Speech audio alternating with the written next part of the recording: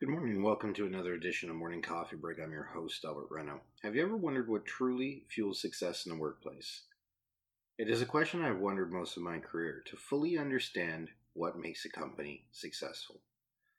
We decided to look at unsuccessful companies, to examine areas that lead to the company's failures. Are you a business owner? Have you been successful? Have you struggled to make your margins, to be profitable this year? Get your coffee warmed up or pour yourself a new one. This podcast might just be for you. First of all, let us apologize for the long absence of Morning Coffee Break. Over the course of the last few weeks and close to a month, we've been doing research. Lots of off-the-air interviews, spoken to many individuals, and narrowed down our focus on some key areas that we believe to be important to any business for continued success. We looked at all avenues: management of money, company overhead, rising costs, competition, and even employees and management. Now, individually, some of these areas will not cause sudden death of your brand or your company, but combine certain ones or all of them, and you have an avalanche, a rock slide that's very difficult to stop. Let's look at successful companies. They have a clear vision or plan for the future. So always look forward. Do you know where your company is going? Do you have a plan in place? It's right back to what we talk about in goal setting. How long do I have to look ahead? How long do you want to be in business is my response. Look to the future. Look for longevity. Maybe you have a plan. You have a vision statement. You know where your company is going and where you want to be. But do your employees know this? Does your community know this? Does each and every one of your managers share this vision of your future? Have you had the conversation with your employees? Probably wondering what conversation. The conversation about where they want the company to go. Now that sounds funny, doesn't it? It's your company. Why would you involve your employees? It brings us to our second point: employee involvement. How many of your employees are happy every day to go into work? They should be happy, right? You're paying them. They're doing what employees do. This isn't the case anymore. So many studies across the board have shown, either on social media, magazines, or that work culture is becoming important. And so it should. It's documented that you spend more time at work than at home awake. So being happy in the workplace is important. Many of the companies that failed when the employees were interviewed at later times stated they had no idea where the company was going. They didn't share the vision, or they were completely unaware that the company had it. They too felt they were just there to collect a paycheck. So they gave no real effort beyond their daily duties. You have a company of 4 people and each one of them are just there for a paycheck. Do you think your company will reach 5 employees? Or 6? Do you believe with a company of 100 employees and each and every one of them share this approach, do you believe you'll have continued success? These are valid questions. On to our next point. You're working for an organization that has no vision, no drive. It becomes transactional and you leave. Well, others are going to leave too, and the company now faces high turnover rates. High turnover as an employer, you might think to yourself, maybe this is a good thing. Fresh blood, right? Maybe a cure for the ailing disease that's affected your company. But it's not. And you're probably going to ask why. Think of the money and time that you need to invest in getting a new person up to speed, understanding your product, understanding your knowledge, your operating systems, whatever it may be. One person isn't bad, but whenever turnover continues day in and day out, it becomes costly, and it will turn into a huge disaster for the workplace. Morale will go down, turnover, new people constantly coming in, employees will start struggling, even if they knew your vision. Poor management is another one. So what is poor management? We specifically did a podcast, Drinking from the Poison Well. It examined the effects poor management can have on a team. The results could damage team morale, cause less production, and eventually turnover. If you have a poor manager, a lacking team, this might be a cause of concern. How you fix poor management? Could be a training issue. Maybe the manager is overworked. Maybe he's lost connection with your vision or is unhappy in general. Whatever the case may be, it does need to be addressed. It does need to be fixed. As you've heard, it can become a cancer in your company. This leads us to our next area. Do all your managers or senior staff members share in the direction, vision of your company? Do you have meetings with your senior staff to discuss such things? And if you don't, maybe you should. Once again, so many studies have shown that happy staff members, happy managers promote good work environments, which in turn, boosts productivity. Want to go one step further? What are their visions of the company? Why would you ask them what their vision is? It's your company. It's your vision. It's your mission.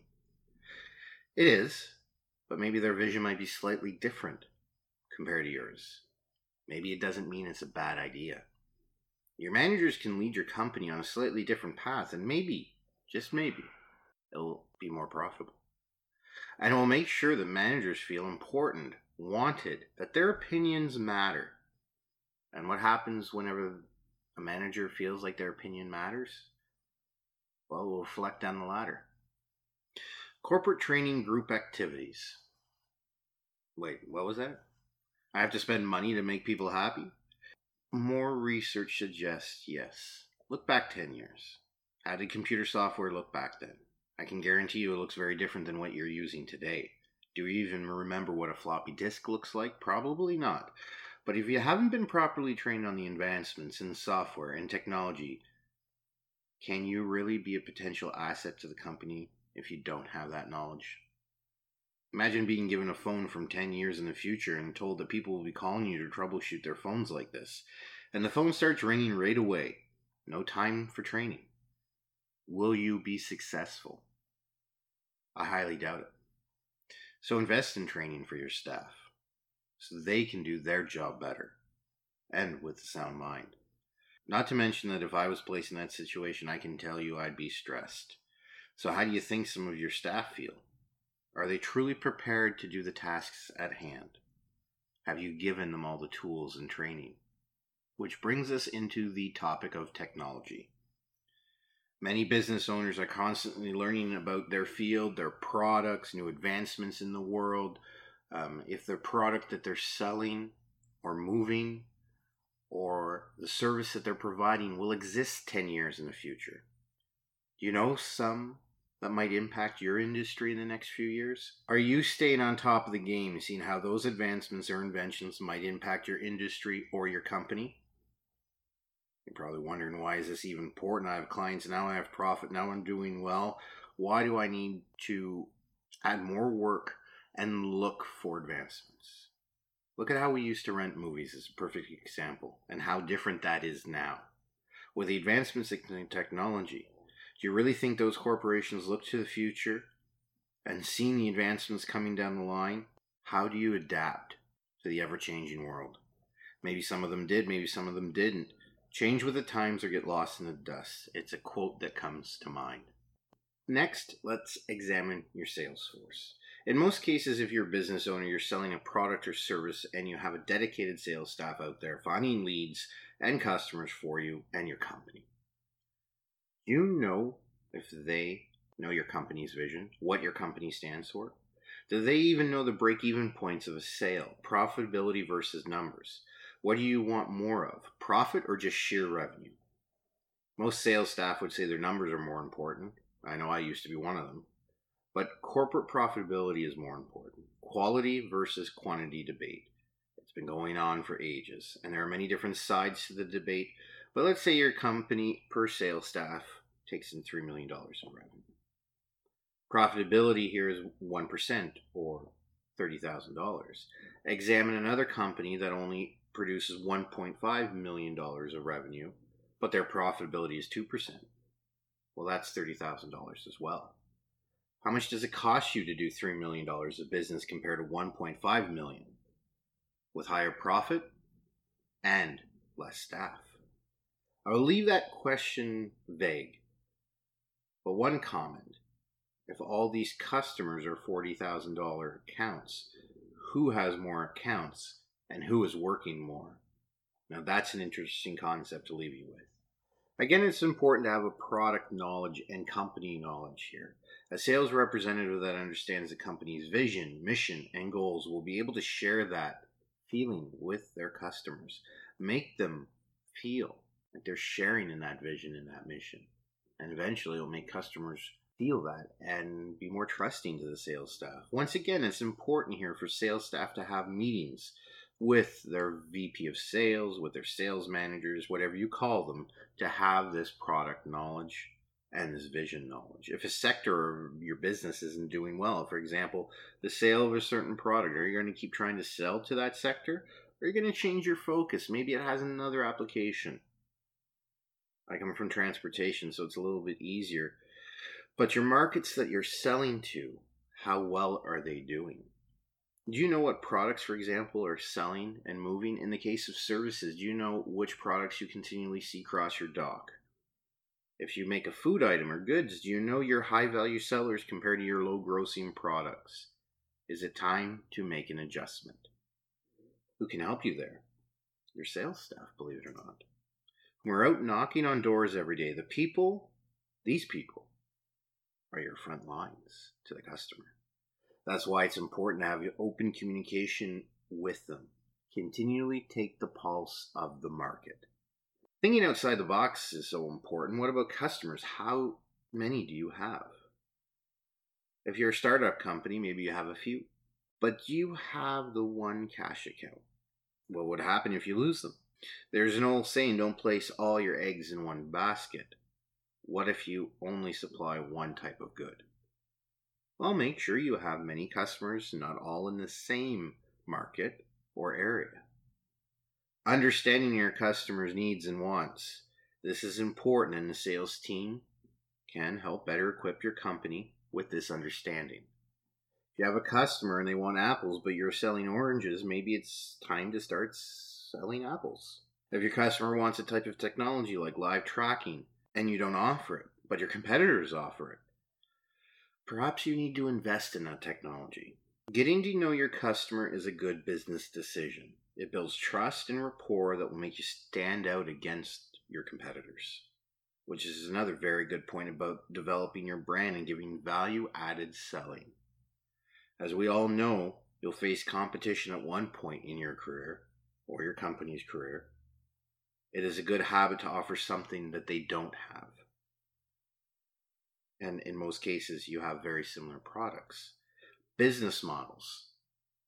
But your company has you. The competition doesn't. You are unique, and from my experience, people buy from people they trust and like. So what do you have to offer? Rising costs of operations is a main concern for all business owners alike. Every year, prices increase, whether it be electricity, wages, insurance, it all affects your bottom line. Utilize your sales force. Push out increases to your customers, but don't just increase a customer and walk away. Have a meeting with them and your sales force and your customers. Educate them on why the cost of your goods or services are going up. No one likes an increase. Makes people feel uncomfortable. But it is appreciated by your customers to understand how you came up to that decision. And don't be afraid to say no. Don't be afraid to say no. What do you mean?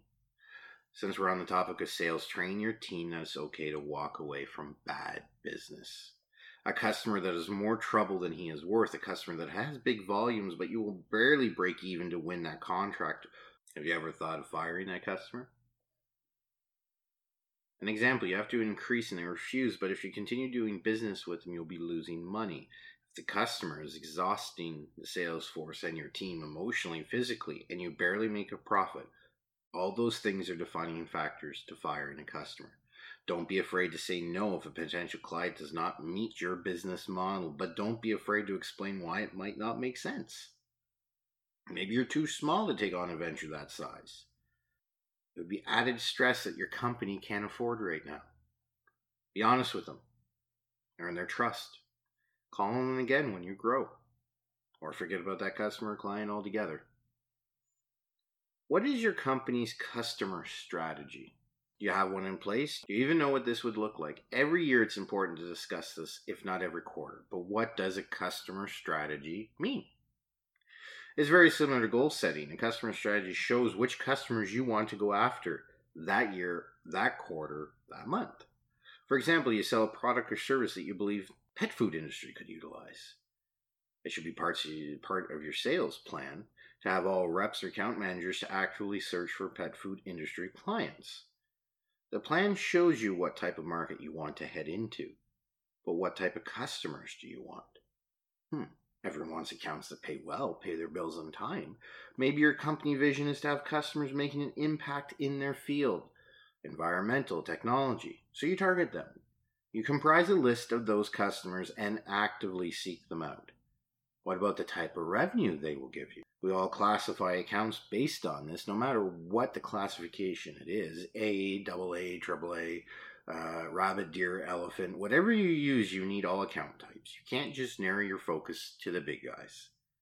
Because when one of them leave, it hurts. Small things from other business owners that have helped them become more profitable. How much money do you waste per month? Small things from one business owners that have been able to help them become more profitable. How much money do you waste per month is a good question that a fellow business owner stated to me once. Small things that affect you over time. Well, what does that look like? Well, if you're in the business of warehousing or manufacturing, have you ever decided to switch to energy efficient light bulbs? Now, you're probably scratching your head saying, really, can that save me that much? A small portion combined with turning off the lights and unplugging any necessary equipment overnight. It does add up. I spoke to many of my customers whom in small businesses and large businesses alike do something very similar. Savings can be as small as $100 a month to $20,000 a year. What other ways can your company save money? Well, going paperless is another way. Switching to email invoicing, keeping digital records instead of paper. Of course, having backups are essential.